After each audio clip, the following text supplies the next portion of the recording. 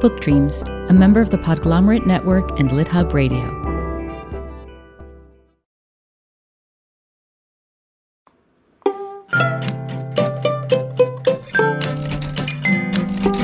Hello, and welcome to Book Dreams, the podcast for everyone who loves books and has ever wondered about them. I'm Julie Sternberg, author of a number of children's books, including Like Pickle Juice on a Cookie and its sequels, and the Top Secret Diary of Celie Valentine series. And I'm Eve Yohalem. I'm also a children's book author. My books include The Truth According to Blue and Cast Off, The Strange Adventures of Petra de Winter and Bram Broen. In each episode of this podcast, we consider a book-related question. In this episode, we explore the researching and writing of historical fiction. So I've written a book of historical fiction. Cast Off was historical fiction set in the 17th century. And Julie, I know you're currently doing research for historical fiction. I am. How is that going? Oh, I love it. I love the research process. I do. It's the best. The secret is that the research is the best part of the writing, of all writing. It's really all fun. writing. Right. And I've never done this before, so I don't yet have a good sense of when I will be willing to put away the joys of the research and move to the travails of the writing. But yeah, I'm writing a book that's grounded in my family's history, which was initially going to be a memoir and now, for various reasons, has shifted probably to be more fictionalized version. And the research is so fun. I've been recording conversations with my dad for a while now, in which we talk about his past. And then we have old newspaper articles, old letters that are in German from the time when they were in Germany. So those need to be translated. I've watched movies set in Berlin in the 30s, which is the relevant time period. I mean, that were filmed in Berlin then, which is fascinating. So you get to see the city. That's great. I loved it too. I spent a full year researching for Cast Off before I started writing. And it was the coziest, happiest year I can imagine. You know, I was just following my nose and learning tons of stuff every day and coming to the dinner table with all kinds of fun facts. Like in the 1660s, regular people hadn't started using forks yet. They had made their way to the French nobility, but they hadn't really spread beyond. So I had never thought about when did people actually start using forks. And I learned that as part of my research.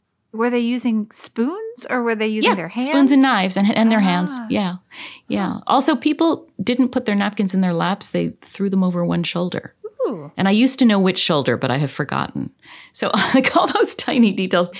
I didn't know much about the 17th century. I learned a lot. In doing that, it made me more curious about how other authors do their historical research because I was never trained in research techniques. I just sort of winged it. Right. I remember reading that M.T. Anderson, when he was writing the Octavian Nothing books, which are set in the 18th century, for the time that he was writing those books, he didn't listen to any music. And I believe he didn't read anything either. I might be wrong on that, but I think I'm right, that had been composed or written after the time period of his novel. So for a couple of years, he was just steeped in that period. Wow, the music of the era of the American Revolution. Yeah. Yeah, I briefly considered trying that because I read this about him while I was working on Cast Off, but I just thought I have to listen to some music and read some books that were made after the 1660s. I need a little more variety.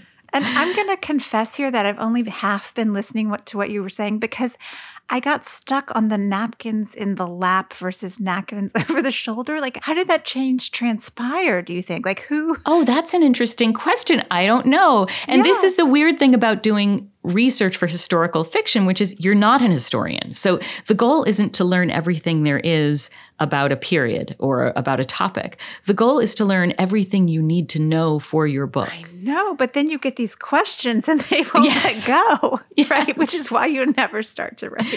Yeah, now I think I need to go looking into the history of napkin use. I love that. Yeah.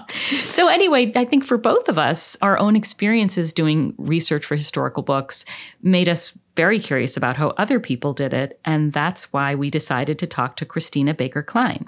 And did we ever get lucky with this guest? It was so much fun. The interview is so much fun. I'm so excited for listeners who get to hear it because she tells such great stories. She's so interesting, and it's just a joy to listen to what she has to say. Christina Baker Klein is a #1 New York Times bestselling author. She's written 8 novels, including The Exiles, which just came out, Orphan Train, and A Piece of the World. She's published in 40 countries. Her novels have received the New England Prize for Fiction, the Maine Literary Award, and a Barnes & Noble Discover Award, among other prizes. They've been chosen by hundreds of communities, universities, and schools as one book, one read selections. And her essays, articles, and reviews have appeared in publications like the New York Times, the New York Times Book Review, the Boston Globe, the San Francisco Chronicle, on and on. She's so accomplished, and her books are fantastic. If you haven't read them, you really should. Yes. We started by asking Christina why she thinks historical fiction has been such a successful genre for her. And here's what she said. I think that the stories I'm interested in that are set in the past are stories that reclaim pieces of history that most people aren't familiar with, that have been hidden in plain sight. And what I've noticed about my own interest in writing about the past is that I'm interested in the stories of underrepresented people. The historian Jill Lepore wrote a piece in The New Yorker that really spoke to me called Just the Facts, Ma'am, in which she says that fiction does what history doesn't but should, which is that it tells the story of ordinary men. And then she goes on to ask, and who are these ordinary men? And she answers, well, many of them are women. And when I read that, I realized that that is what I have sort of done unconsciously. And I suppose perhaps it's become more conscious with this new novel. I'm interested in telling the stories of people on the margins of society, the poor, the dispossessed, and women, and how those lives intersect, and also what they say about the narrative that we call history, the perceived truth of the human experience, which is usually written by the conquerors, which tend to be men, let's face it. Just to quickly go back and answer, I think that actually it's a moment when there's a lot of change happening in the country, and it has been true for a while. But I think part of that change is about looking at stories that have been neglected. It just so happened that Orphan Train came out and then came into a world of a lot of foment around immigration. Yeah. And Orphan Train is about immigrants to this country, immigrants who today are considered the bedrock of the country, right? Today, when I'm talking about that book, only the nationalities have changed. Now we talk about Muslims and Mexicans, but 120 years ago, those were the Irish. And now you've written a book about criminal justice in The Exiles, which also is somewhat serendipitous, unfortunately, with respect to an issue that's really tearing the country apart. The book takes place in the mid-19th century, but all the issues of, as you say, criminal justice reform, of the rights of indigenous people, and also in our country, African Americans, and women's progress, all of those are at the forefront of many conversations at the moment. You were writing contemporary fiction for a while. Was there anything in particular that inspired the shift to stories that are either largely set in the distant past or entirely set there? It was definitely a slippery slope. I didn't think when I started Orphan Train or when I wrote Orphan Train that it would be a departure for me in the way it's become. And frankly, the book after that, A Piece of the World, takes place in the 1940s, which doesn't really seem historical to me, but I guess it is. No, I think it counts. Yeah, it does. Yeah, I know it counts. It counts, but it didn't feel like I was writing quote unquote historical fiction, which, by the way, I have issues with as a phrase. I think it can be a female ghetto. Many male writers who write novels set in the past, from Salman Rushdie forward, Ewan McEwan, are not called historical novelists, or their novels are not called historical novels. But to go back to your question about how I came to write about the past, my husband's grandfather was featured in a local newspaper article in North Dakota many, many, many years ago about Orphan Train writers, and his family never knew. He never told his children or anyone. My mother-in-law never heard about it. My husband never knew about it. And it was only when she received this centennial celebration of her hometown, Jamestown, North Dakota, filled with newspaper articles from the past, that she stumbled on this story. And she was actually going through this volume and reading it to my then 8-year-old son. And she found the story and thought it was interesting and turned the page, and there was a picture of her father there. Oh, wow. So this was a big moment, for her family. Was her father still living when she saw the article so that she could ask him about it? Not only was he dead, but everyone was dead. All his siblings, he had 3 sisters and a brother, all of whom were also in this article. And she had grown up, my mother-in-law, in the town where they had been dropped off and still lived. And none of the sisters told her, none of her aunts. There was such a stigma about being an orphan train rider that there was a taboo about talking about it. What's so interesting, though, is that in the Midwest at that time, there was a lot of an influx of immigrants, and people came in all kinds of scraggly ways. There were so many stories, like, for example, these 5 children ended up going to Jamestown, having been orphaned, but their brother, who had what appears to be Down syndrome, was put into what was literally called at the time the home for the feeble-minded. And he spent the rest of his life there. And no one ever spoke about him. Nobody knew about him until after everyone died, and my mother-in-law's friend was doing genealogical research, and she found this other sibling. So there were just so many secrets at the time. Right. Were people willing to talk about it when you were doing your research?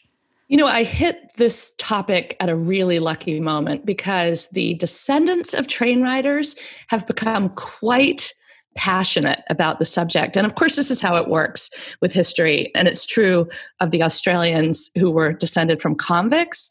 For several generations, it was such a shameful part of the past for them. And it was such, as I said, a taboo subject that they tried to assimilate as quickly as they could and to not talk about it and to purge all references to it. But now, in both cases, the descendants are very proud of both their convict past in Australia and of their orphan train past in America. So I had all these people who were really eager to discuss it. Furthermore, the train riders themselves, who were still alive when I began the book, were willing to talk. I met 11 of them. I went to 4 train rider reunions, largely led by the younger generations. When I began Orphan Train, there were 150 living train riders. And when I finished the book, there were only 25 left at all. Now there are none. It's incredible. Right. Yeah, that wow. I got to be a part of living history and speak to people who had actually been on the trains was such a gift. You've mentioned that you've spoken to the descendants of a lot of these folks who initially keep secrets. So the children of the prisoners, the children of the orphans on the orphan train. Mm-hmm. Do any of the descendants talk to you about the effect of that secret keeping on them? Very much so. The most interesting event I ever did was actually in California. I had about 400 people in the audience. I had done a lot of events in California and had always found that there was usually a descendant of an orphan train rider in the audience. It just happened to be. And at this particular event, someone asked that question about the legacy of trauma. And I asked if there were any descendants of train riders, and 4 people stood up. And they all, to a person, talked about their difficult childhoods and their parents who had been quite complicated as parents. And that was one of the things that was true about my husband's grandfather. He was almost silent. He was stern. He didn't talk about the past at all. He was quite shut off from his emotions. The 4 people who stood up talked about that. They had had a real legacy of trauma and even, abuse. I think that's part of the interest in these kinds of stories, is being able to look at the past and see patterns that continue. Sure.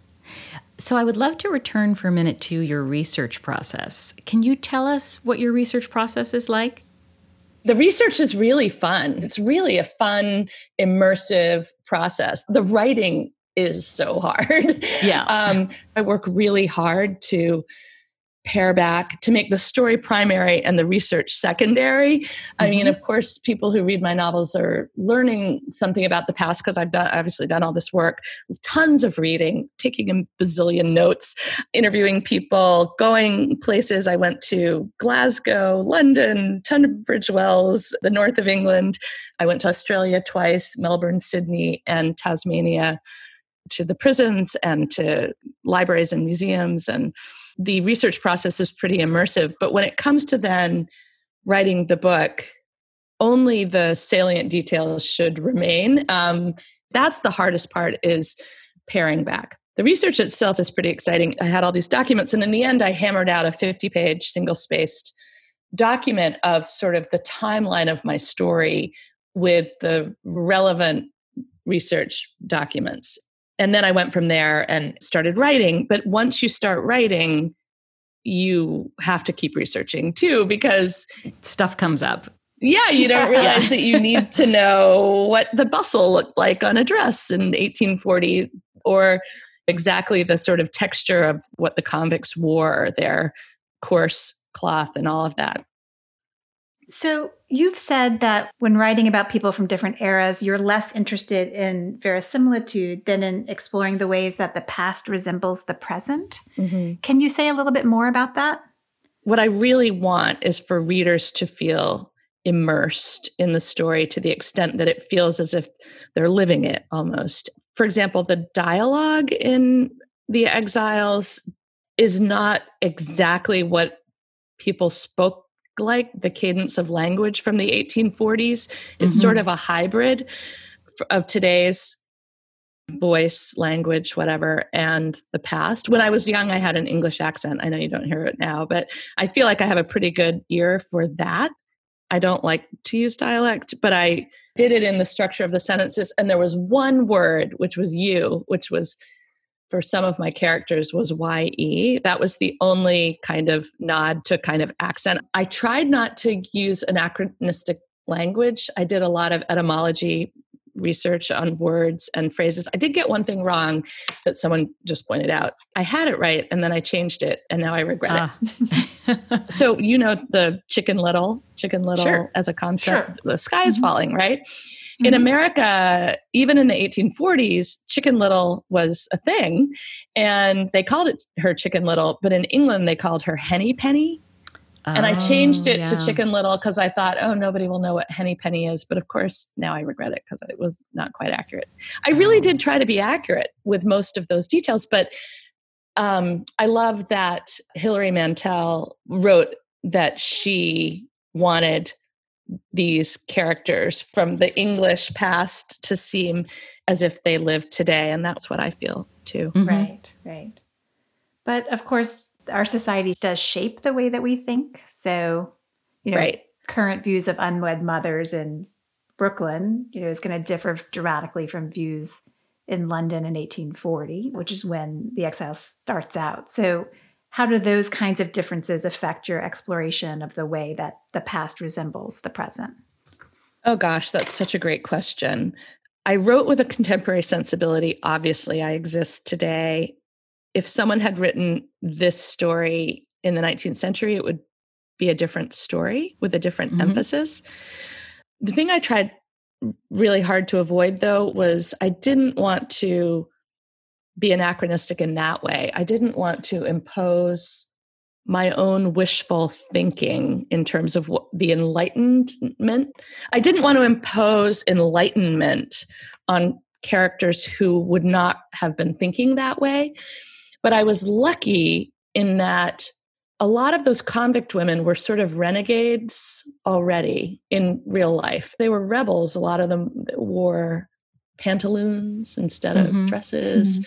And they had not adhered to society's norms. Otherwise, they wouldn't have been picked up and put on a convict ship. My character of Evangeline was sort of a way into the story for the reader because she's learned, she's well-read, she has no familiarity with the convict system, so she was quite shocked and flabbergasted by it in a way that people who existed in that world already, some of my other characters, were not. They were quite jaded about it at that point.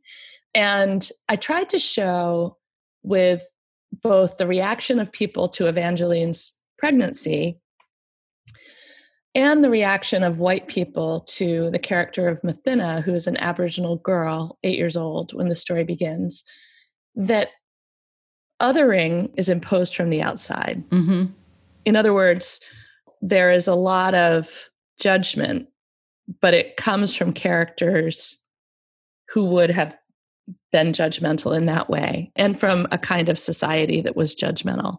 But the characters themselves, Mathina, for example, I wanted to show that she was not internalizing this message, but she was having to grapple with it. One of the things that I loved about the book is that you did tell the story from multiple points of view, because by seeing the story through Mathina's eyes, that othering that you're talking about, it's clear that it's happening from the outside. But writing about characters from different cultures and races from one's own is always complicated. What kinds of challenges did you find in telling Mathina's story? It was incredibly challenging. There's a question about whether what happened to the Aboriginal Tasmanians was genocide, but the fact is that they were systematically, in my view, exterminated through disease, the way it happened to Native Americans here. The English came in and stole the land and wanted to shunt the Aboriginal people off the land. And at one point, there was even a shoot to kill policy because the Aboriginal people didn't want their hunting grounds to be fenced off with sheep. So by the time my novel starts, the few remaining Aboriginal people in Tasmania have been essentially put in a concentration camp called Flinders Island, a prison, an open-air prison. The real life story is that there was this little girl, and the governor of Hobart and his wife, Sir John and Lady Jane Franklin, they saw her dancing and thought it would be kind of fun to take her in on a whim as a social experiment. So that's all true and documented. Mm-hmm. And I read everything I could get my hands on about that true story. And the more I researched the period, the more I felt it would be irresponsible not to include the story of the Aboriginal people to some extent, because I couldn't tell the story of the convict women without addressing it. And at the same time that I understand it's incredibly complicated for me to do so. Mm-hmm. And I was very cognizant of that as I wrote it. The other really complicated thing about the real life Mathina's story is that at the age of 17, she drowned. It's described as either a puddle or a pond. I'm not sure how it could have been a puddle, but she either was murdered or committed suicide. Some accounts say that she had become an alcoholic and was drunk. And her story ended tragically because the Franklins up and left back to London and abandoned her. And she was caught between worlds. She was never able to assimilate with her own people again. And the white people, scorned her. So she was sort of a wandering figure. And I wrote the most sensitive and thoughtful portrayal of her that I could. And I had a lot of readers. This incredible professor of Aboriginal studies who's himself descended from the tribe she was in, who was super helpful. And he's consulted with other writers and museums and a few others as well who read it. But I wrote the story I could write. Many of the quotes in the book that are from the Franklins and other people are real quotes from them and from people in their world. Wow. So, for example, when they take her in, Sir John says, well, why not? In London, I hear they're teaching orangutans to dance. Yeah. And he said that in real life. God. It's just appalling. Yeah, it's appalling. And I tried to write those pieces just simply by showing what these people said, and also trying to show how Mathina felt about that. Yeah. After Orphan Train came out and became a bestseller, you were asked whether you felt pressure to recreate that commercial success, and you said, no, absolutely not. This is going to be my one and only hit. I'm paraphrasing here. Correct me if I'm wrong. I don't feel bad about it. And you said, my next book, it's quiet, it's interior, it's about a woman who essentially never leaves her house. And that book was A Piece of the World, which was an instant New York Times bestseller. So my question is, how are you feeling now? Did your second instant bestseller changed the pressure that you felt as you wrote The Exiles? And how does your past success affect you as a writer? If I had written A Piece of the World before Orphan Train, I don't think it would have had that long tail. I know it wouldn't have. It has more in common with my earlier novels, actually. My publisher was not so thrilled that I said that. They were like, did you really need to say that, that this book is not appealing? But I actually felt so freaked out about that experience in some ways that I wanted to tell a very interior story. And to their credit, they were like, all right, that's okay. You can do that. I'm really proud of A Piece of the World. I think I managed to do what I was hoping to do in it. And I will say that A Piece of the World did very well, but Orphan Train is still definitely did way better. Uh-huh. Who knows what will happen with The Exiles? I mean, I feel like I've had that experience once in a lifetime, and I'm not reaching for it again. And to be honest with you, I would wake up cringing. It felt weird to be, I don't know. I mean, I'm in a community of writers. All my friends are writers, not all, but many. And we were all writing midlist fiction, and it was okay. We're all cobbling lives together of teaching and editing and doing other jobs and writing and children and all that. And, suddenly that book took off and I just wasn't prepared for it. And I felt really guilty about it, actually. It wasn't a very good feeling, that part of it. Oh. I mean, I've moved on. It's now in the past and I can say I'm glad that it happened, but it was strange. I'm trying to write the best books I can. And I liked getting the random response from a reader. That felt good. And it felt strange to have this bigger response. That's a very interesting perspective and one that's much appreciated from this midlist writer. Right. Yeah. I never aspired to that. I know, listen, my publisher, when I handed in the book, I remember there was a media meeting.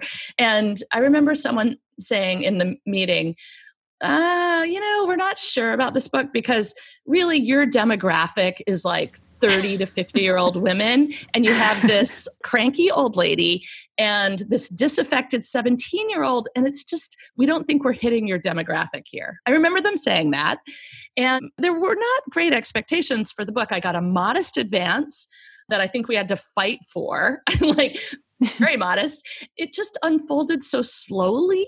Even the publisher, they got behind it, but it was like way after it had been published. And, I think that they saw there was some momentum, like Target bought a bunch of copies and everyone was like, what? That's bizarre. Okay, cool. Yeah. I will say the one delightful thing about that novel that will never happen again is that every single morning when I woke up, there was some little adrenaline pellet, little burst of news that oh my God, it's number 212 on the USA Today list. That's incredible. Everything was new. And so as it inched up the list, it didn't hit number one on the New York Times bestseller list for almost a year. I mean, it was crazy. Wow. After publication, it just inched up. So then over time, as it sort of snowballed, it was really surprising to everyone. It wasn't like a manufactured bestseller the way I realize now that the publisher can really get behind a book. Mm-hmm. And that was a book that it was word of mouth. It was very strange experience. I have to say, I find that very inspiring, this idea that a book can come out in the world and then slowly grow and become more and more successful. Because I think conventional wisdom is more like, oh, you've got 3 weeks. And if you haven't done it by then, you're toast. This is really a very hopeful story. It is hopeful. Yes. And I'll tell you why. I'll tell you why it's hopeful. Because it was the last, I really thought I might never publish again. Mm-hmm. And my career before that had been completely up and down. My first novel, I got $7,500 for. It was turned down by a whole bunch of people. And then it was a modest success, we were Barnes & Noble Discover Award winner and da-da-da-da-da. They gave me a reasonable 5-figure advance for the next one, which totally flopped. And then I could barely get a contract for, it's just my whole career has been that way until Orphan Train. So, look, I've been doing this for a long time. I'm glad it wasn't my first book because I really know how the world of publishing works. Right. Yeah.